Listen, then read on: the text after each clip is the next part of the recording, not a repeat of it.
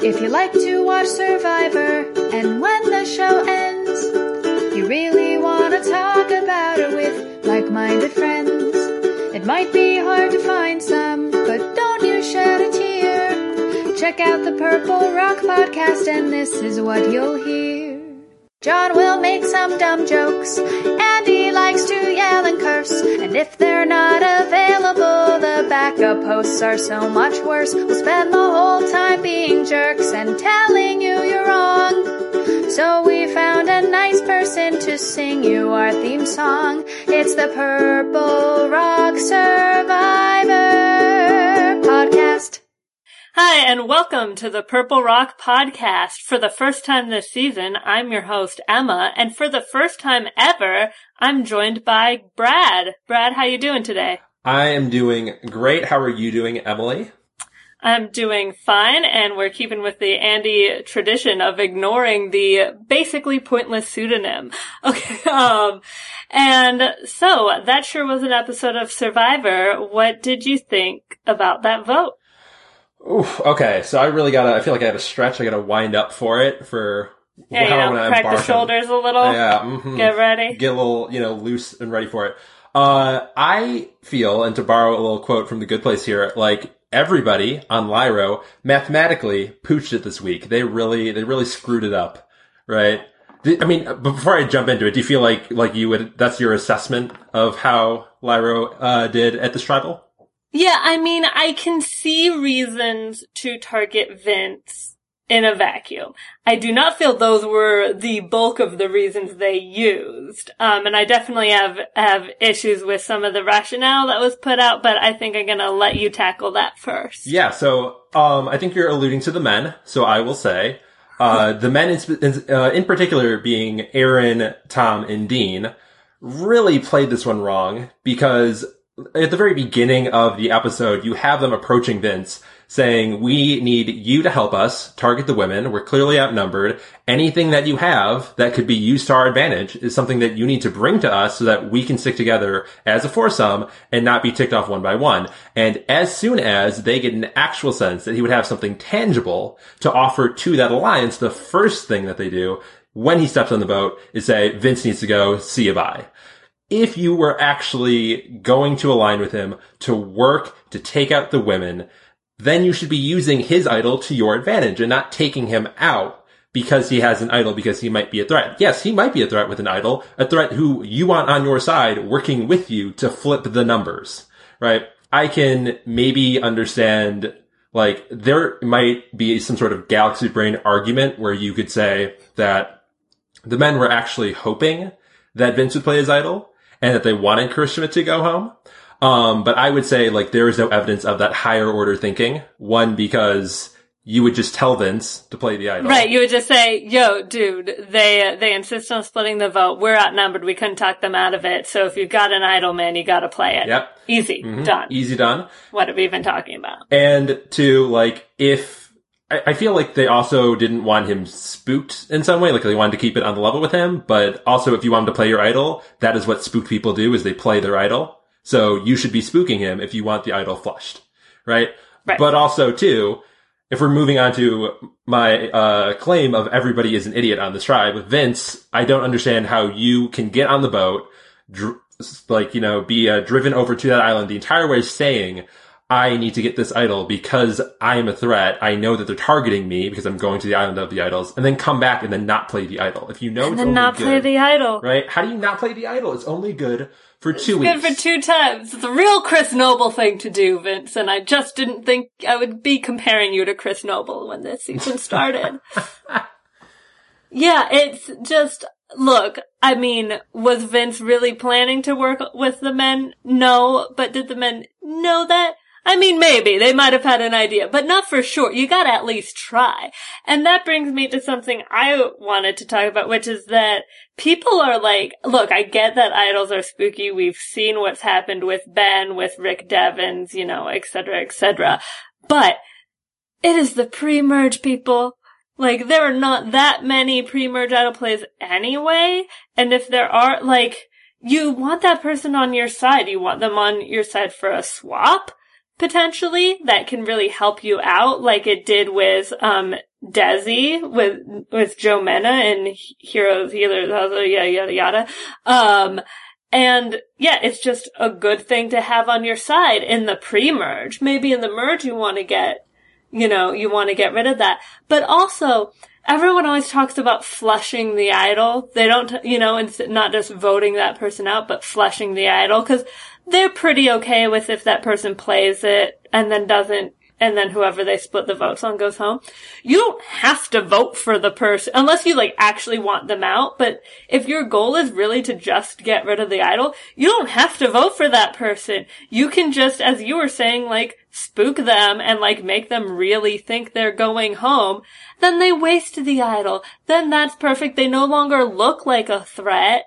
They don't have the idol. You can go back and work with them because they don't think you turned on them. You can just be like, oh man, I didn't mean to scare you. I don't know. I was just talking at Tribal. Jeff scares me or something. It's not that crazy. People are dumb. A lot of people in this season don't seem to be very good at the game, but it's made for some unpredictability at least, I guess. I guess that's true, but I would like for us to have some semblance of logic as we move through the game and not just sort of shoot from the hip, Galaxy Brain, I need to make big moves, TM.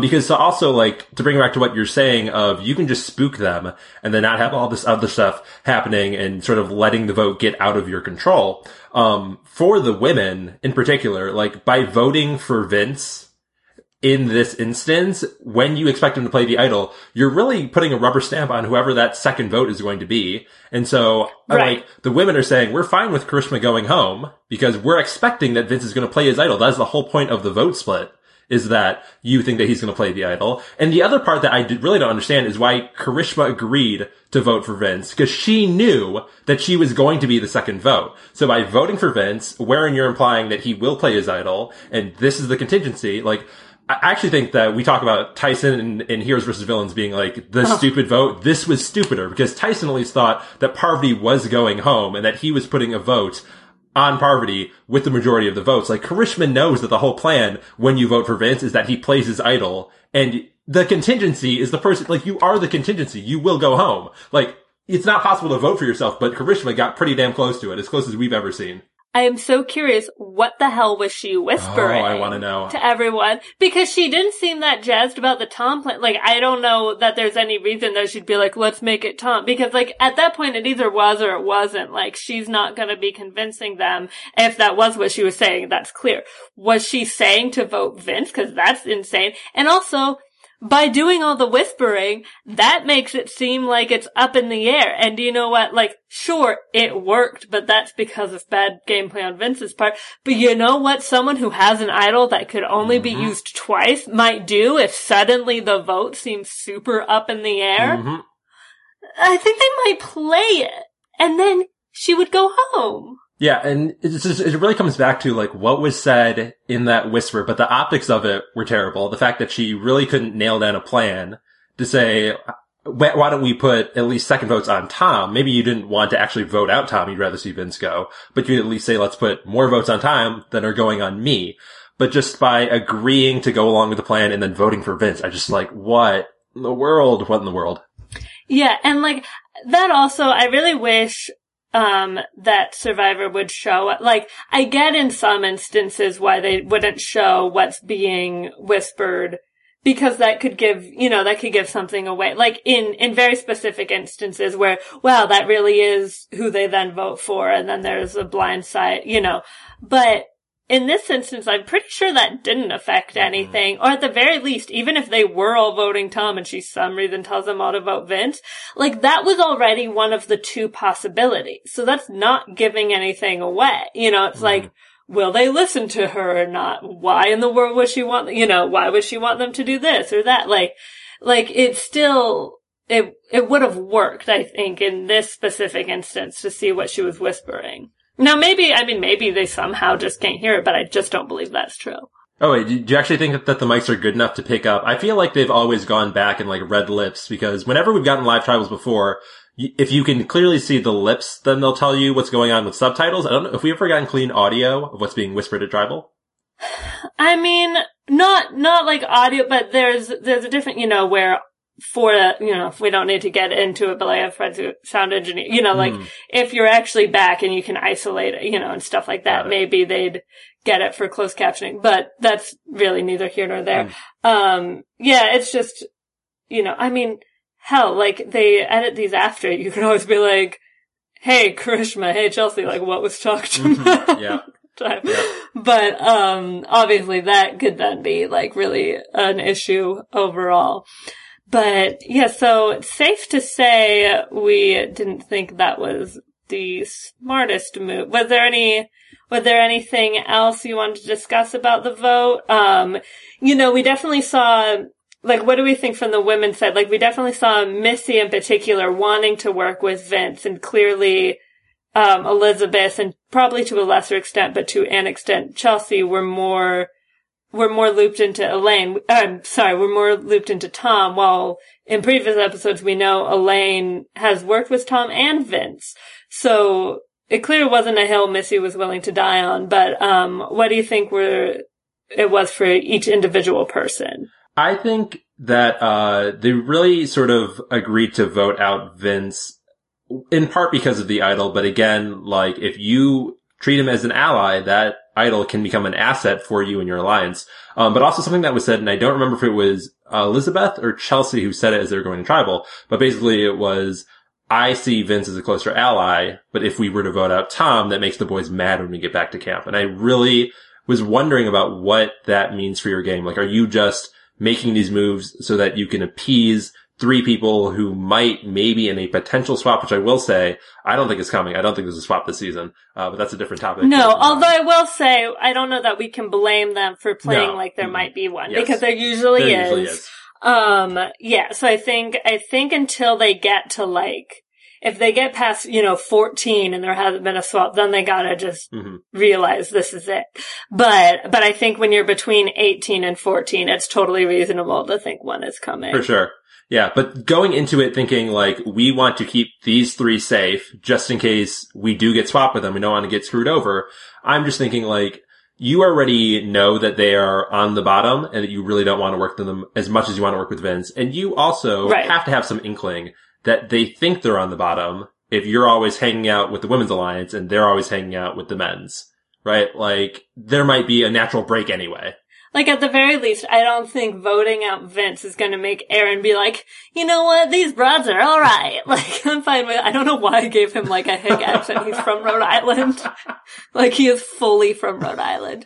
But, like, I don't think he's suddenly gonna be like, yeah, I forgive them for voting out the guy I was closest to and not looping me on it at all. Like, I trust them completely now because they voted out a challenge liability who had an idol. Like, that's not gonna do it. No. So, I don't know. I mean, do you think Tom was the right, decoy? Or like the right other option? Who do you think they should have been targeting? Obviously, like for the men, I mean, the men targeting Vince was foolish, so I guess Karishma is the person that makes the most sense for them to be trying to vote out, because they want to get, like, a woman out. Although maybe they're better off trying to break up the alliance and not go for the outsider, especially because Aaron already has had a relationship with Karishma. It seemed like she was working with him and Ronnie. So yeah, who do you think the targets should have been? You're talking about who the men should have targeted instead of Vince? The men or the women, like who should have the women targeted? Should it have been Tom or should it have been with one of the other two guys? I mean, I think if you're thinking just in terms of, challenge strength, like Dean's been on puzzles, but he's also been like sort of pooching it on puzzles. They all have been. No, yeah. They were like, oh, someone needs to step up for the puzzle. I'm like, you've had 4 different people try to work on puzzles. You've been bad at, like, okay, Aaron, maybe you should do the puzzle that, and like, I get why he hasn't. He's a very large man. Like, that makes sense. But, use those assets. But like, yeah, maybe, like, sorry guys, maybe y'all just suck at puzzles and you just have to accept that. Like, and try to, beast it that much harder, on rounds before there's a puzzle. Or just be like, alright, this isn't gonna be the one for us. We'll hope there's a challenge without a puzzle later, because they are bad at that. Like, it's not just like, oh, losing it really quick, or someone on the other side is like crazy good, like when Debbie and Neil like did that one snake puzzle in like 9 seconds. You know, this is not those situations. They are just floundering, no fish pun intended. And I will say that does bring me back to, I've been betting on purple the entire way through. We did have a hiccup last week where purple didn't win, but I mean, honestly, I don't know how they get around this puzzle thing, because they've been beasting out in the challenges. And so, you know what? Maybe if you're just talking tribe strength, maybe it is Karishma and the women's alliance each one of their own. But I think hasn't Dean done 2 puzzles to this point? I feel like he's been on puzzles a lot. I feel like Karishma has been on puzzles a lot, so.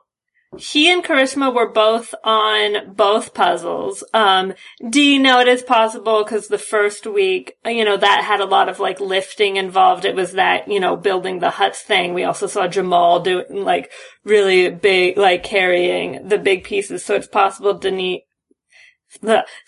Dean was, you know, primarily just there to physically move the pieces. But he was a part of it, and yeah, no one has talked about how Dean hasn't been helping them in the challenges. Like, why wasn't Dean in the physical portion of this challenge, you know? If they need all these big, strong guys to be doing their challenges, he's not doing that part of it. And he's not good at the puzzles. And he barely exists, and he talked about splitting the vote in front of everyone. He doesn't seem like the most unreasonable person to get rid of. Well, I will say for the challenge part, I think Kemper Boyd had a conspiracy theory that Dean cannot swim. And that is why he's being put on puzzles, even though he sucks at them, is because he cannot swim and will not actually help in other portions of the challenge. If that was true, we've seen people be voted out for not being able to swim before. Yeah. But that might also feed into, and I'll kind of redirect it onto our next topic anyway, of the reason that maybe we're targeting Karishma over Dean is because Karishma maybe just doesn't fit in very well with her tribe, which is something that she allude to. It was pretty explicit that she mentioned it, at Tribal. Spelled it out. Spelled it right out. But maybe Karishma just isn't fitting in on Lyra, whether people are voicing that or not, but maybe implicitly at least there is some sort of ideation of maybe Karishma is the one to go, separate and apart from all the other stuff that's happening in challenges. What do you think? Yeah, I mean, there definitely could be a part of that. And obviously the guys aren't, you know, it's the guys who brought up her name, and they're not going to be like, let's vote out Dean. So, and, you know, I think we saw the women choose another target. You know, maybe they just like him. He did work with them the first time. You could see Aaron being someone they should bring up because he was left on the outs anyway, but, you know, he's just such a, like, big physical, like, specimen for their challenges. You can see them being reluctant to let that go in a way that Ronnie was, like, just a dude, you know, not that big of a loss. But, yeah, in terms of Karishma and not fitting in, so should we talk about the cut situation first, or you want to just kind of go over her overall vibe? Yeah, we can talk about the cut that was going on. I'm sorry. We can talk about the cut with the machete. Yeah, I mean, I will say it wasn't a great look, right? Like the fact that it was not. No, she cuts herself. She's on the ground. She's bleeding out. She says, like, I need to go see a medic. And then no one goes and helps her. And I have to believe that there was some other, you know, reason for them not going over and helping her. Maybe they thought she actually had walked off to the medic and they just didn't realize. It could be, you know, a number of other things. They thought that it was not that bad and they just didn't see how bad it was. But I mean, maybe that's just me being naive. How did you read that interaction? Yeah, I mean, that's kind of how I feel too. It's just like too bizarre of a thing to think that none of them, like, we've seen, you know, and at this point, there's no animosity towards them, you know, it's not like if someone like, you know, Colton on Manola, like, cut himself and the guys there didn't care, well, he was a truck. But, you know, like, it's not like someone who's, like, really been, like, a major outcast. It's not like, maybe she feels like she doesn't fit in, but it's not like we've seen real evidence of it's not like Nora on Vokai, you know, if that happened there. And I don't think they would have acted that way. Because even in situations where someone does have an adversary, we saw in Cook Islands, like the original Parvati, she cut herself pretty badly, and Penner, who she had not been nice to at all, because this is very original Parvati, who was not a very good player, was very, went into dad mode and was really caring and trying to help her out, and that's someone who had really yelled at him and been upset with him for flipping. So that's when there's an actual antagonistic relationship and they still, did something. So it's just too weird. We don't see anything that these are all a bunch of sociopaths, So you just have to think that some sort of misunderstanding, obviously it was enough that she still felt that way, but all I can think of, is maybe she was pretty, matter of fact, about it. And some people act like that. My mom said when we were watching the episode that my brother once sliced his thumb open, needed 8 stitches. And the way he did, he's just I cut my thumb. That's just how he reacted to it. Not whereas I feel if I was he's a teenager, but I feel if I'd be oh my God, help, If maybe she was making a little more of a scene, then they would have made a little more of a scene. Mm-hmm. I also saw some people being oh, but she was collapsing or drooping down, fainting. And I didn't read it as that was what was happening. I thought she was taking a preventative measure and just kind of getting into a pose. And she actually said that too. She actually said, I'm going to lower myself so that the blood doesn't rush out of this wound. Yeah. And or, down from her head if you faint. And some people just are really maybe she's one of those people who really freaks out at the sight of blood. So maybe they were just okay, she's handling it. We already, for all we know, they saw the flurry of production being we need medical, to come out here to do this. So they're okay, medical's on their way. We're filthy, we don't want to touch her wound and make it infected, or anything. Or just okay, medical's on their way. She's trying to regain, she's trying to be calm and not faint. Maybe, causing a flurry. Maybe they're gonna help. Maybe there's just some weird editing where they did stuff and it just wasn't enough and I don't mean this to sound shady, but it just it didn't feel enough attention for what she was expecting or maybe would receive in real life.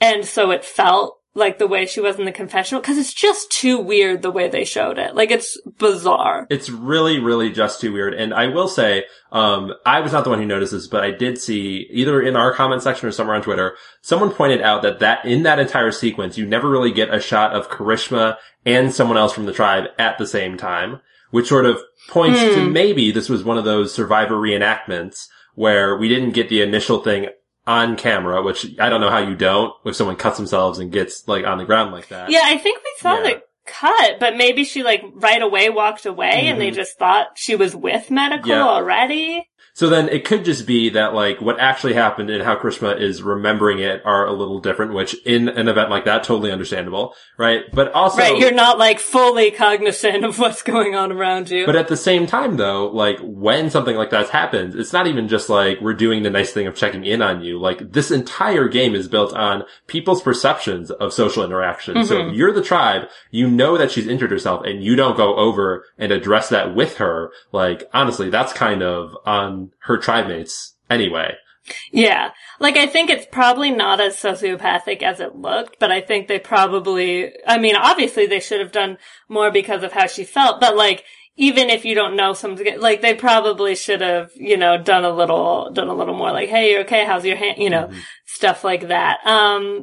But it's hard because we don't see anything. I even tried checking, I never follow any, current survivors when it's happening because I just don't like to mess with that. But I checked, both Missy and Chelsea just because those are the people I thought of, Twitter to just see if there was any, hey, actually, this is how that happened. Because I feel you'd want to defend yourself. Mm-hmm. But neither of them mentioned it at all, which I thought was a little strange. But they also weren't, it didn't look like either of them were, live tweeting the episode or anything, so it could just be how they used, how they choose to use social media. So if anyone saw any other tribe mates from that say anything, I'd be interested to hear about it because it was just such a strange thing. Mm-hmm. Very strange. But otherwise, you know, in terms of what did you think about, you know, but obviously I guess that's going to make her feel like she didn't fit in. But what did you think about, that whole sort of storyline with Karishma this week? Yeah, the whole thing, I feel like it might be sort of self-imposed, self-fulfilling when you say, I'm not fitting in. Like, there is a whole women's alliance. They make a point of bonding with each other. Like, that is your opportunity. Lean into it. Right? So like, I get that maybe you're uncomfortable, in the water, you know, in your swimsuit, but also like, just, it's an opportunity to build connections, right? And so I feel like when you sort of point to coming in demographically, I wasn't like everybody else, like, that might be true and that might put you at a disadvantage, but also like, as a person of color, I'll say this, right? You have to just work harder at building the connections that are not going to come as naturally between you and another person.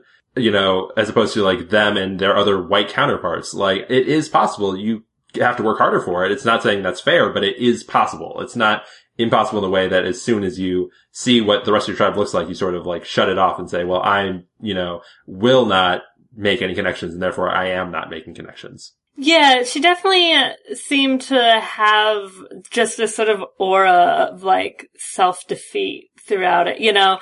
And I do think, yeah, there's definitely probably a feeling of like, she is a big fan of the show, so she probably has noticed the patterns, you know, of being voted out and just has that in her head or something. But, you know, like, just the way she talks about like not being, like being older, it's like, yeah, 37 on most would be, you know, older, and maybe she's in the older half of the Women's Alliance, but she's not even the oldest of the women. You know, Eileen is older than her, I think. And then, obviously, of the tribe in total, like, Tom is obviously much older. And Aaron, I think, at the very least, is only a couple years younger. Like, I think he's in his mid-30s. And then, you know, the rest of the women, like, Missy's the youngest at 24, but the other, like, they're not like early 20s, you know, these aren't like 19-year-olds. The rest of them are like late 20s, you know, who have a lot of life experience to draw from that you can, you know, find connections.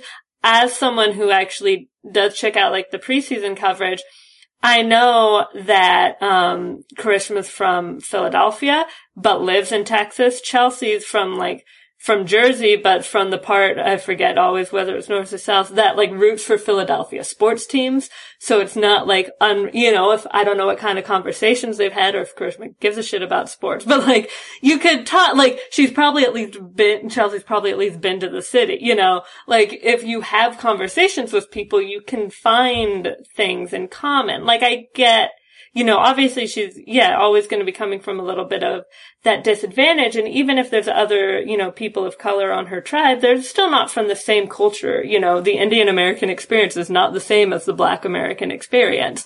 So, like, you can't just be like, oh, well, then she should automatically get along with Missy, because, like, that's not how that works.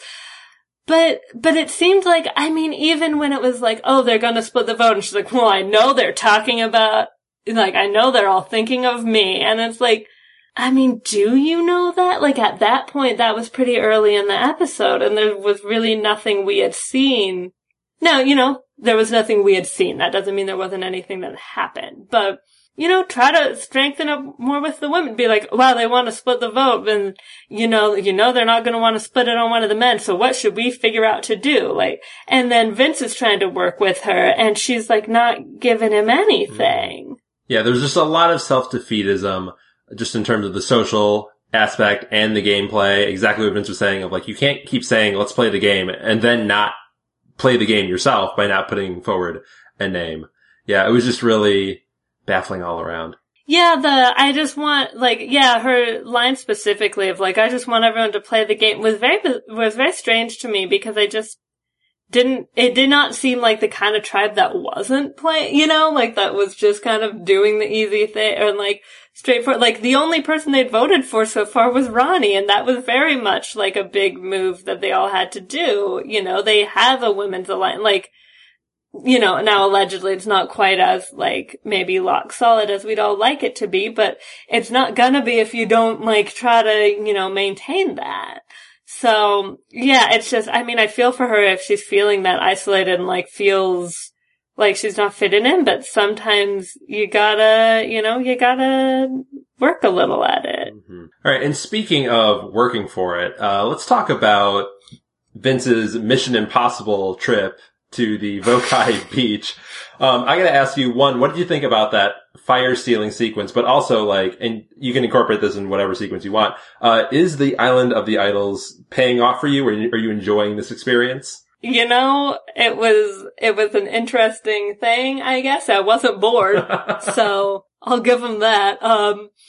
If on the third trip they're talking about stealing fire from a truck, which is something that no one has ever done, like, there have been visits to other camps before, but generally either completely production planned in Guatemala or totally by accident in Cook Islands.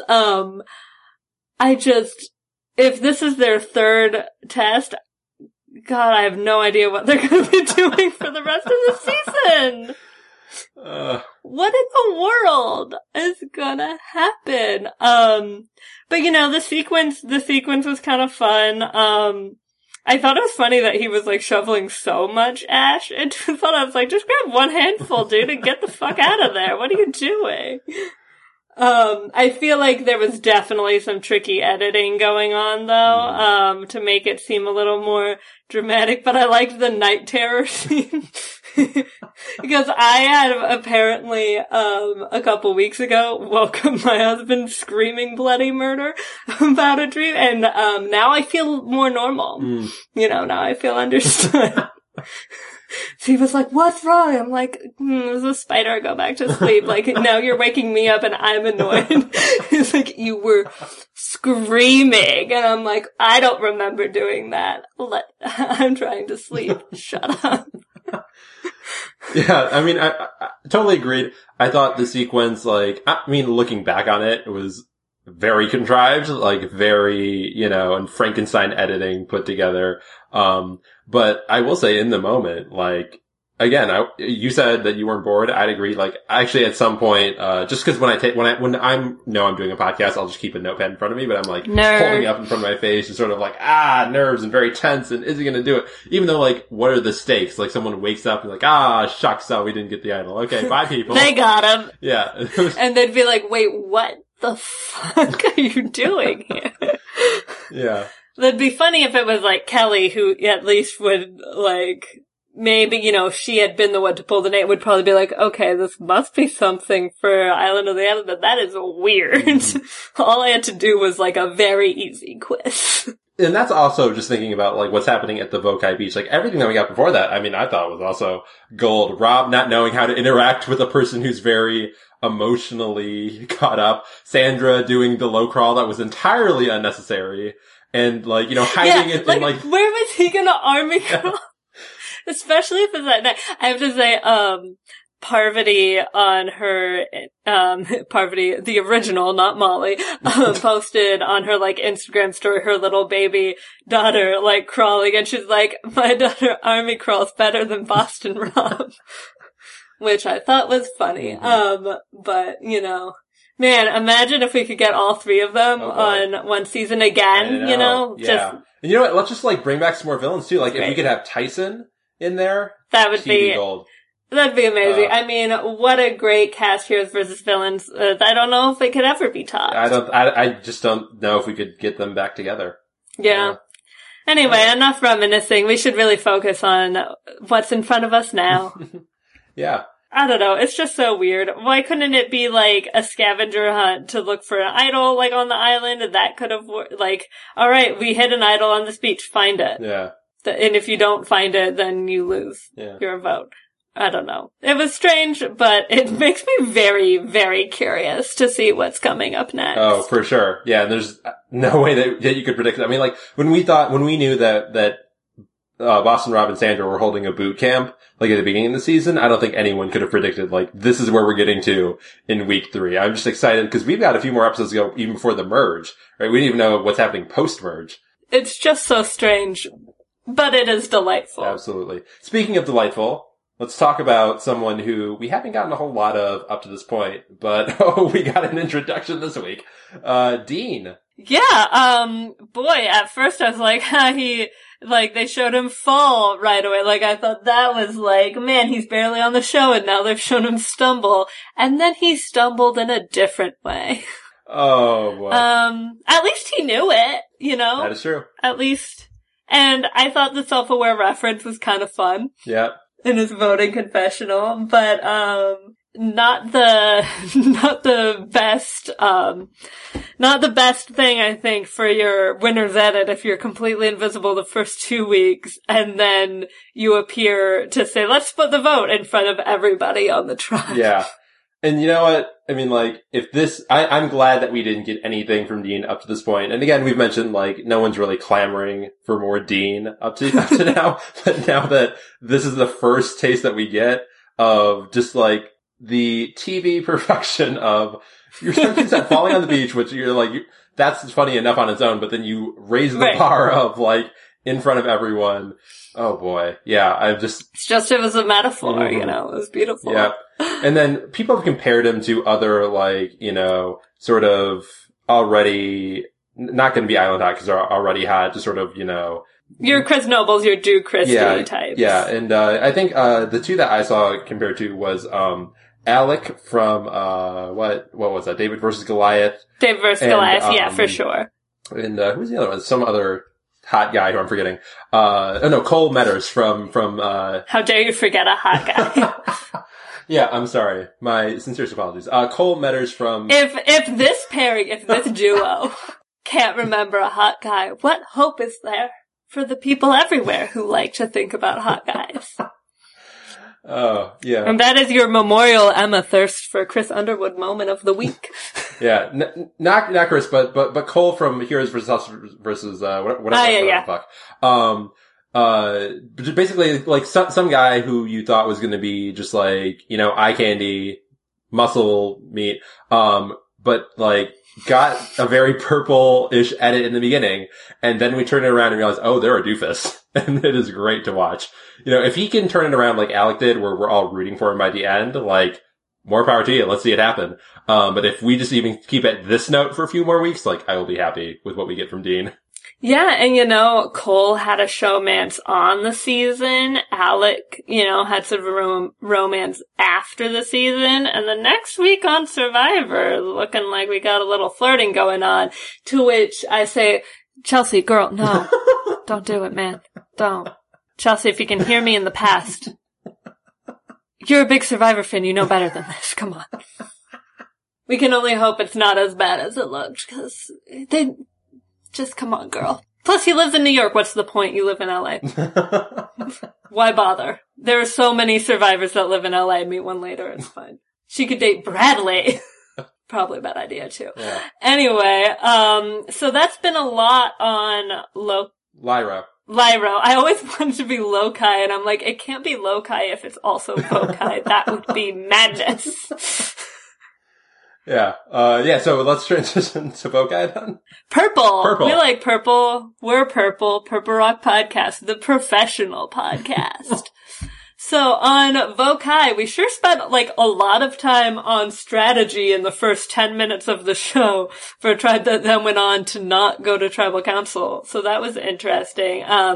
We saw some of the fallout, you know, of how Jamal and Jack felt with the Molly blindside.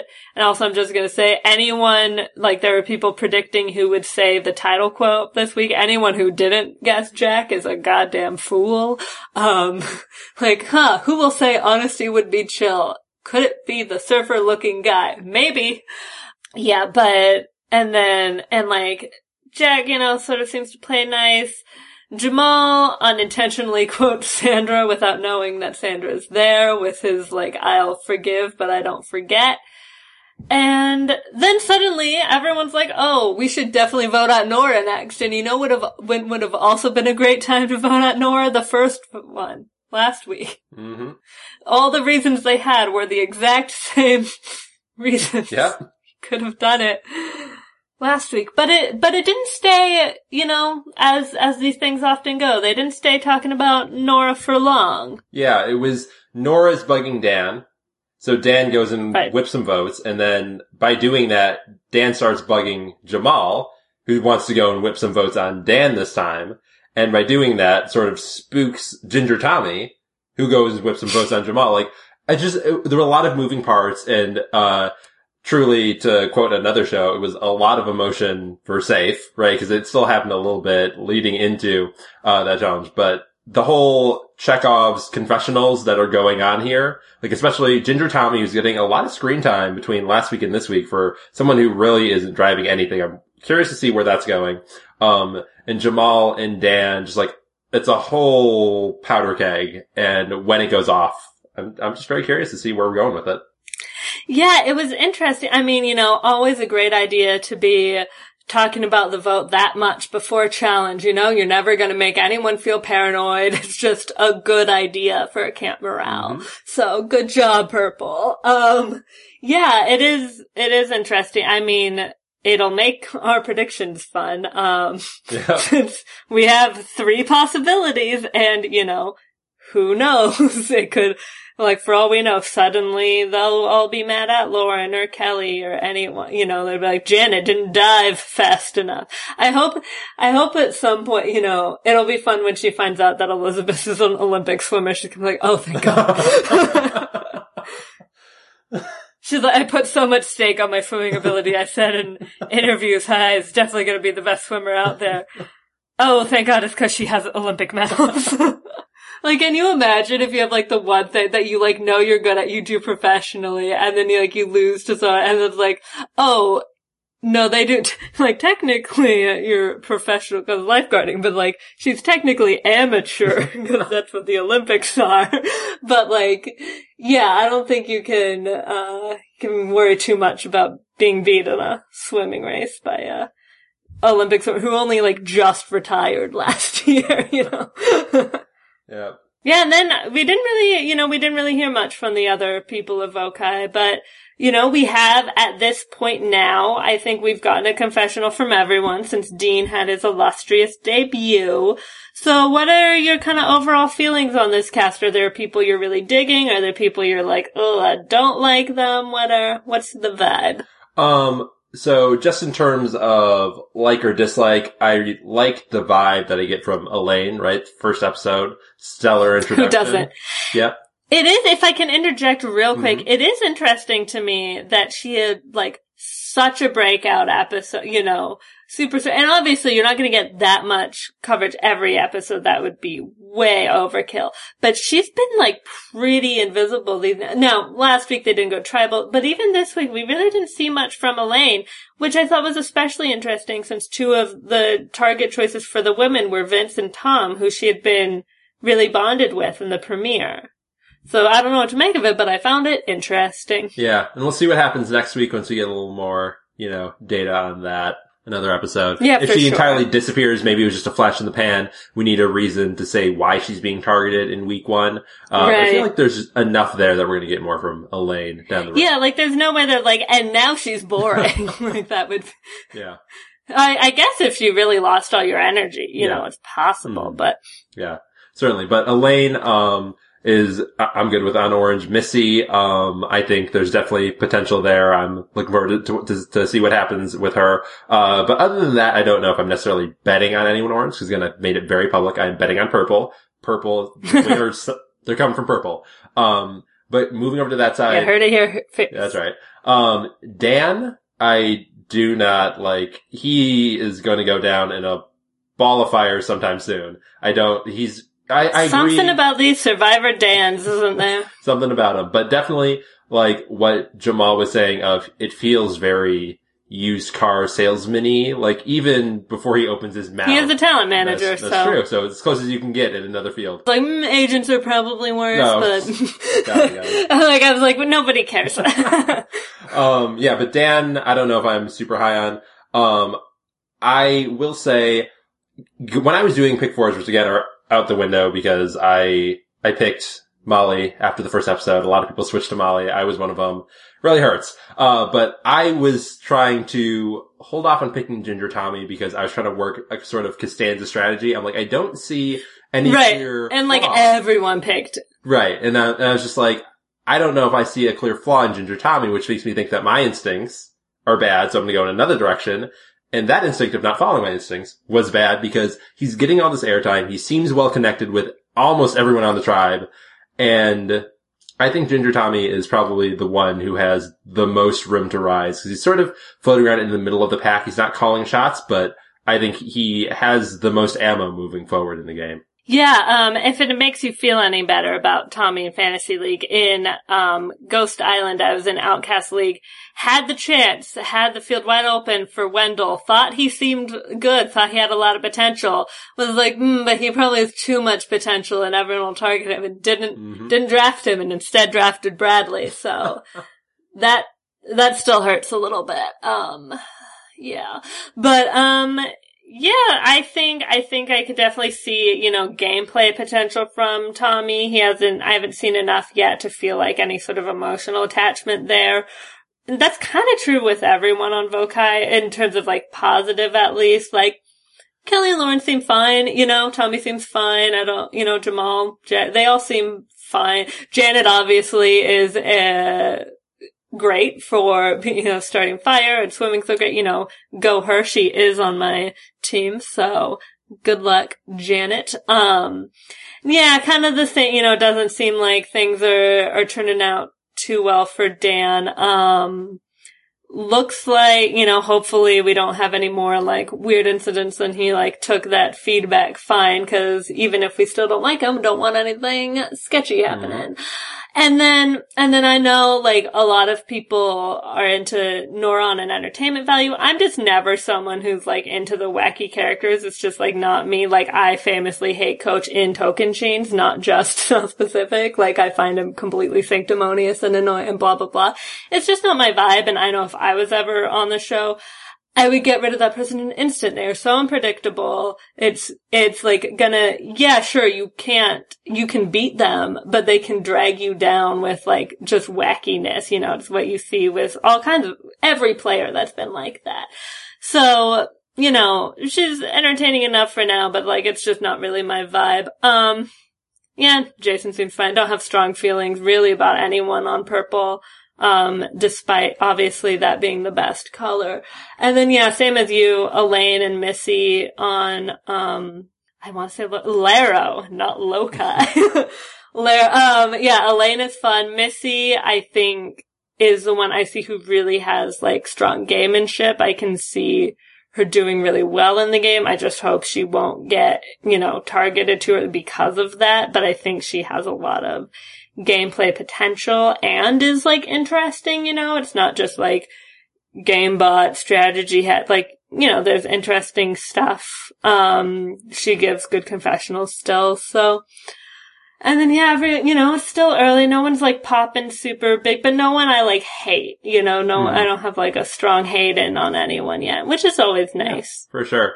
Yeah, and I know it's the first season that Lynn has not cast, but I think it's overall well balanced because even the people who are meant to be sort of foils, be a little grating, like maybe Nora, it's not in the way with Debbie where you're like, oh, enough already, let's move on. Like, there's still enough, balance in that overall profile that you're not, entirely just done with her and ready to throw her or really anyone on the cast aside. Like, I think just in terms of getting people who, fit archetypes in different ways, but also complement each other well to make an overall well-balanced cast. I think it was really well done this season.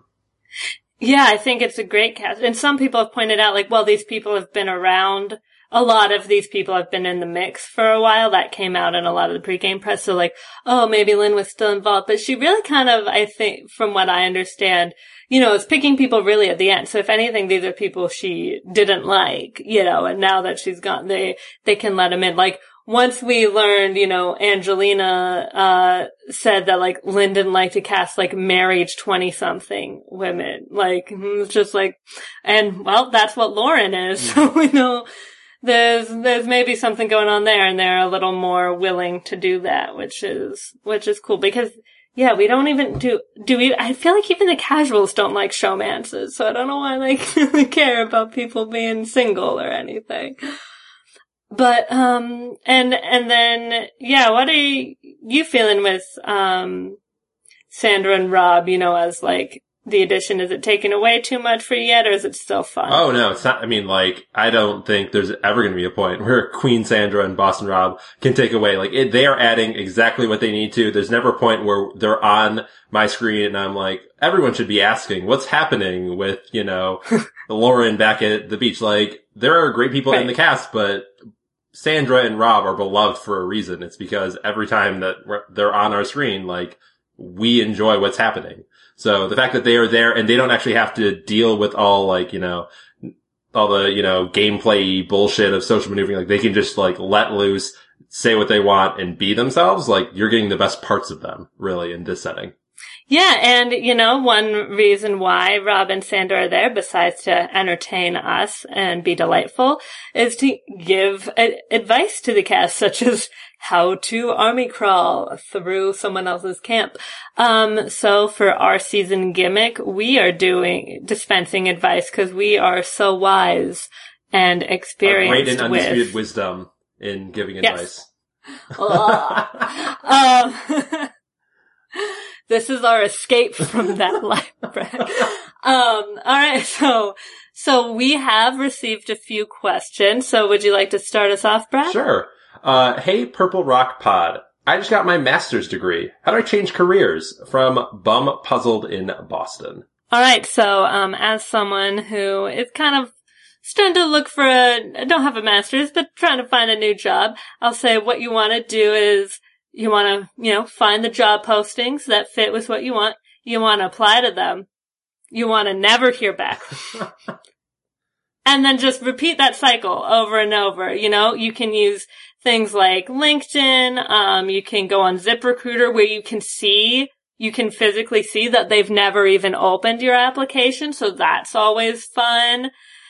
And, just go from there and just keep plugging away, 'cause maybe, dear God, maybe something will land. But congratulations on the extra degree. Hope you didn't go in too much debt for it.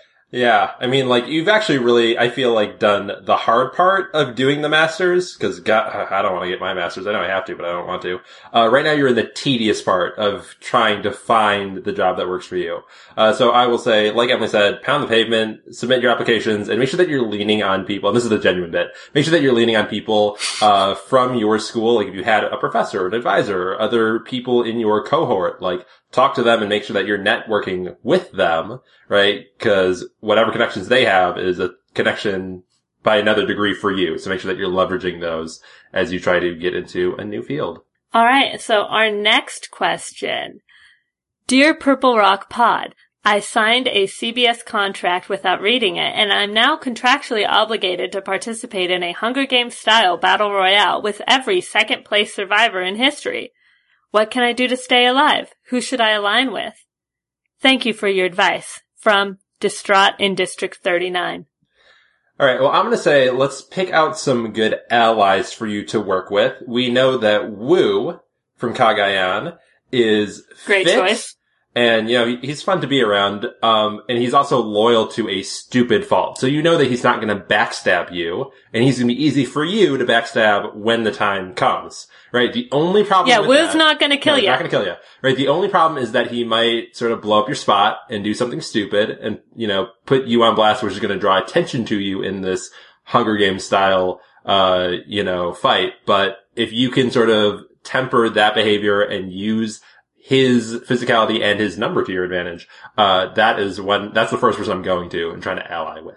Yeah, and then as your backup, you've got Colby, he'll do a lot of the fighting, he'll do a lot of that physical stuff for you, and then at the end, he'll just give you the win, he'll just rather take you along, so that's great. Another good option is Dominic. You can be like a powerful duo all the way, but like, while he's doing, a lot of the dirty work, a lot of that Hunger Games murdering, you can, be finding shelves for people, giving a little advice. And then, so at the end of the day, when that third person, that last person who's there to battle you, they're going to want to kill Dom first and not you. And so then you can take them down. It's just, that's a good one. Oh, see, I was thinking, sort of the opposite of that is if you take Chrissy, who really really backstabbing is not her style, but when you get down to it, I feel like as long as you sort of play it right, people will be more resentful of Chrissy, and will target her first before going for you. It's another shield for you, maybe.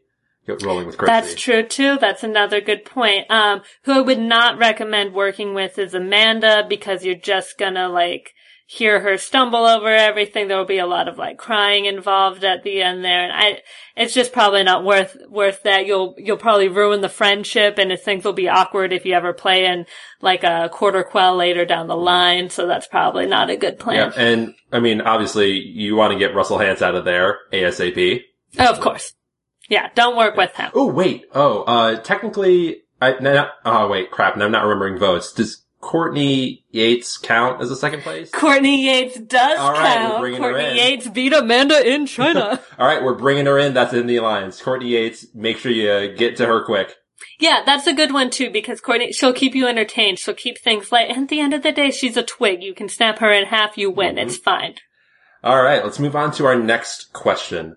Dear Emma and Brad, I am asking a question that both Lyro and you guys have experience with. How do you deal with an old Canadian who thinks that they're always in charge? Signed, Confused About Canada.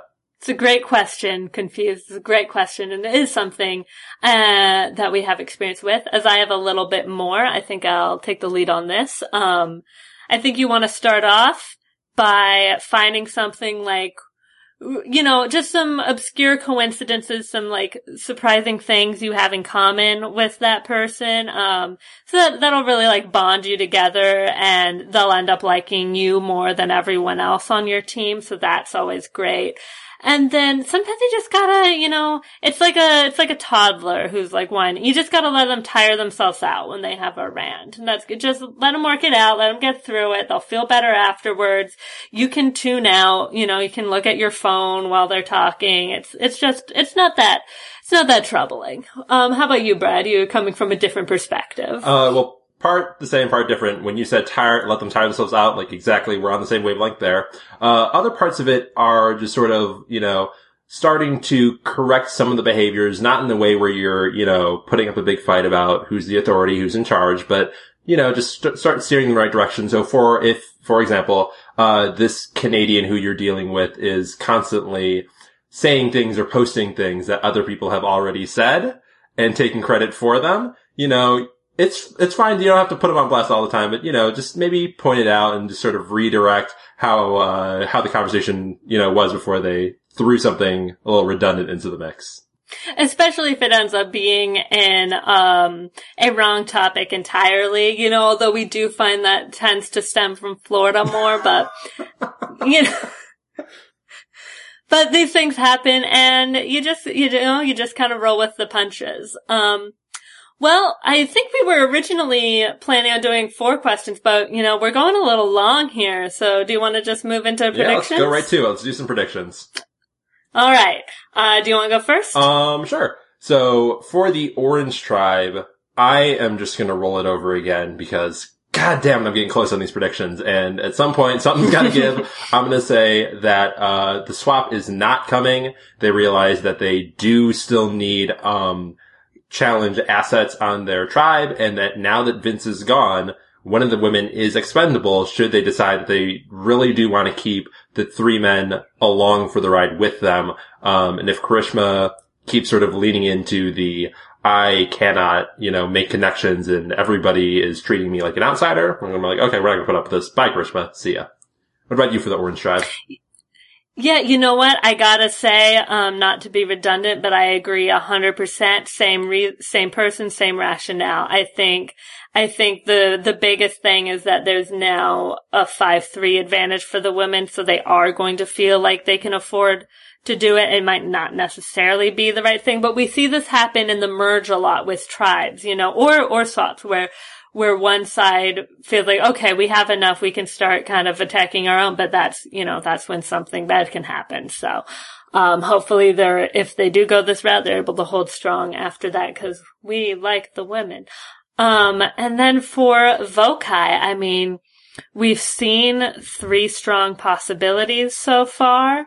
In Dan, Jamal, and Nora. Of course, things really seem to turn on a dime there.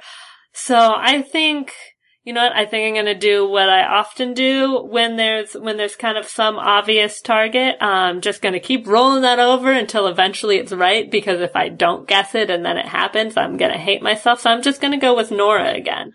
Yeah, I mean, I would do the same thing, for purple, except for the fact I feel like Nora, at this point, she keeps skating by. People keep moving the target off of Nora. It starts on Nora, and then people say, but let's actually redirect, because either explicitly we can treat her as a goat and I can beat her at Final Tribal, or she's really not a threat. She's annoying, but she's not a threat. So I feel like for this one, it's between Dan and Jamal. Those are the two people who are sort of stirring the pot the most, but I would say that I feel like we've seen that Ginger Tommy and, Jack are attached to Jamal and want to work with him. Whereas I don't know that Dan has really any clear allies on that tribe. He has people who he has voted with, but I don't know if they're in a very explicit alliance where they're saying we're a pact going to final whatever. So just by the fact that Dan does not have as many connections, I'm going to say that Dan goes home this week from Vokai.